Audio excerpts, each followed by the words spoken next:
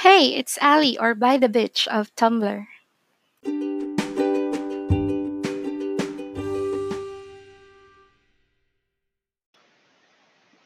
Hey, you're back! Thank you for tuning in.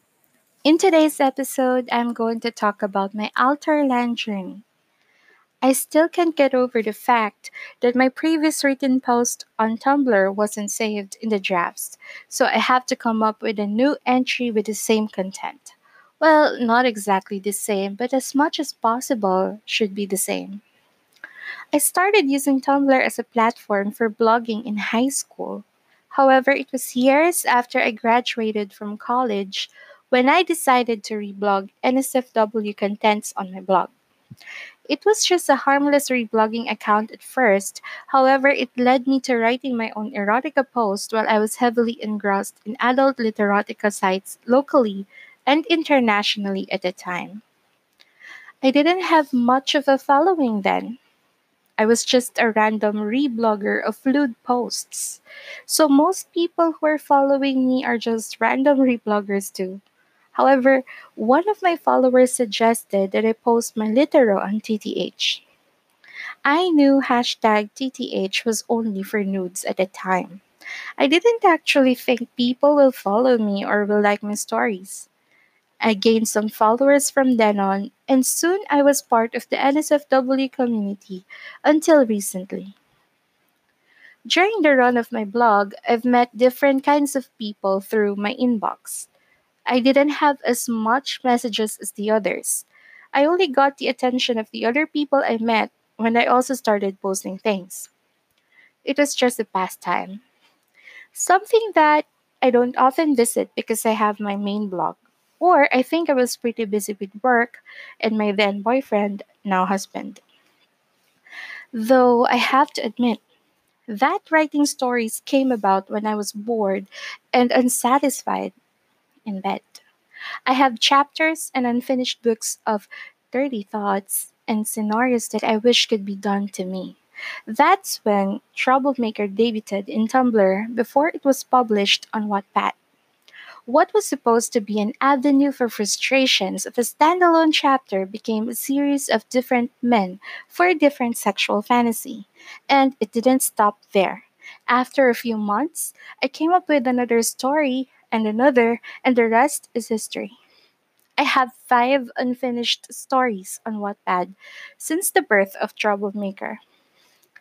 I'm a Scorpio and I'm quite a gullible person. I also like to chat with strangers. I had some loyal followers on that account, even if I wasn't that active. It was only recently when it became one of my main blogs. Over the years, I've chatted with different Tumblristas and met some. However, meeting someone when you are anonymous and slowly unraveling who you are in the real world is like having a slap on the face. It's when reality hits you and tells you that being off anon and being anon are two majorly different things. You're anonymous for a reason. Well, you could have presented yourself as yourself, but you didn't. Not because you don't have anything to offer, it's because you catch people's attention when you are anonymous. There are a handful of perks for being anonymous. It takes you to another height of confidence. You'd get to be something you're not, or something like you, but probably the best or worst version of you. It masters a certain confidence to talk to strangers and be bold enough to ask about things you don't talk about on your first meeting. Having the highest following in a social media is an experience I couldn't forget. Honestly, it has become a safe place or a comfort zone to shed skin like it's normal. It has become a place where the possibility of leaving is not an option.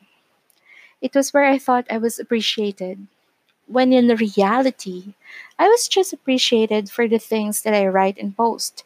However, it exuded confidence in me that reality couldn't cover. People like to discover things. Meeting up or showing your personal photo with the kind of content that you have is too much of a risk. It also takes away the mystery of the person behind the blog, behind the mystery. The magic fades once you get discovered or once you let them know who you are, what you look like, and what you do. It's so different. You tend to forget how to pretend like you're something you're not when you're in reality. It just couldn't mix. But humanity fails when people know that you are at their beck and call. Your irrational self will tell you that you've got nothing to lose. Sometimes it goes in your head and you think there's more to it, but some people are meant to break down your walls and catch you off guard. When you thought they'd like you for you, when they just like the persona. Then you forget that in reality, you are someone else. But the thrill of having something non committal and semi anonymous, like not really revealing the facts in your life, make it more exciting. You'll only realize that reality is slapping you on the face when you're left alone. So, after all that's been said and done, you tell yourself that you don't want any of that to happen anymore, thus building your walls again for others. Don't get me wrong. I understand why people leave after the magic fades away or things were unraveled and they uncovered the mystery. I also get it when people stop talking to me or sending me messages after knowing that I'm not going to reveal who I am. I can't really please everyone and I can't force them to stay if they can't respect my decision. But I hope that people will understand the scenarios in my head with a simple explanation. Aside from having the blog as a venue for dumping unfiltered thoughts and sexual frustrations, it also became a scapegoat for days or times when I just want to leave and get away. When physically, I can't just get away. Being an altar gave me a validation. People validate that I'm sexy, attractive, smart, witty, and bold. I don't really get to hear that every day, and I don't expect people to just give away compliments just like that. So, why revamp the site? I never really thought of it, not even after I confessed that I have an NSFW blog to a priest and I'm accountable for my followers' sins. I only deleted some posts but never deactivated because I can't. It only made me stop posting for a while and resumed a month after that. It wasn't easy to delete everything because there was an attachment to it.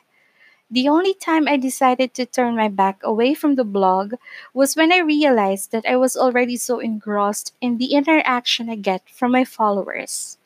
It was a huge factor to the blog's existence. I was back in the persona versus reality too much that I didn't think anything else matters. It was only after a few months when Tumblr notified us of its new policy. I was glad that I don't have to think about where and how am I going to continue doing what I am doing. It was a blessing in disguise, but I'm still wondering where the people went and if they are in Twitter, how are they going to survive once it changes its policy too? If you have questions, please don't hesitate to send it to me on my Tumblr inbox or on my Twitter inbox. I hope that you will continue to listen to my podcast. I also hope to hear from you soon. Yours, Alee.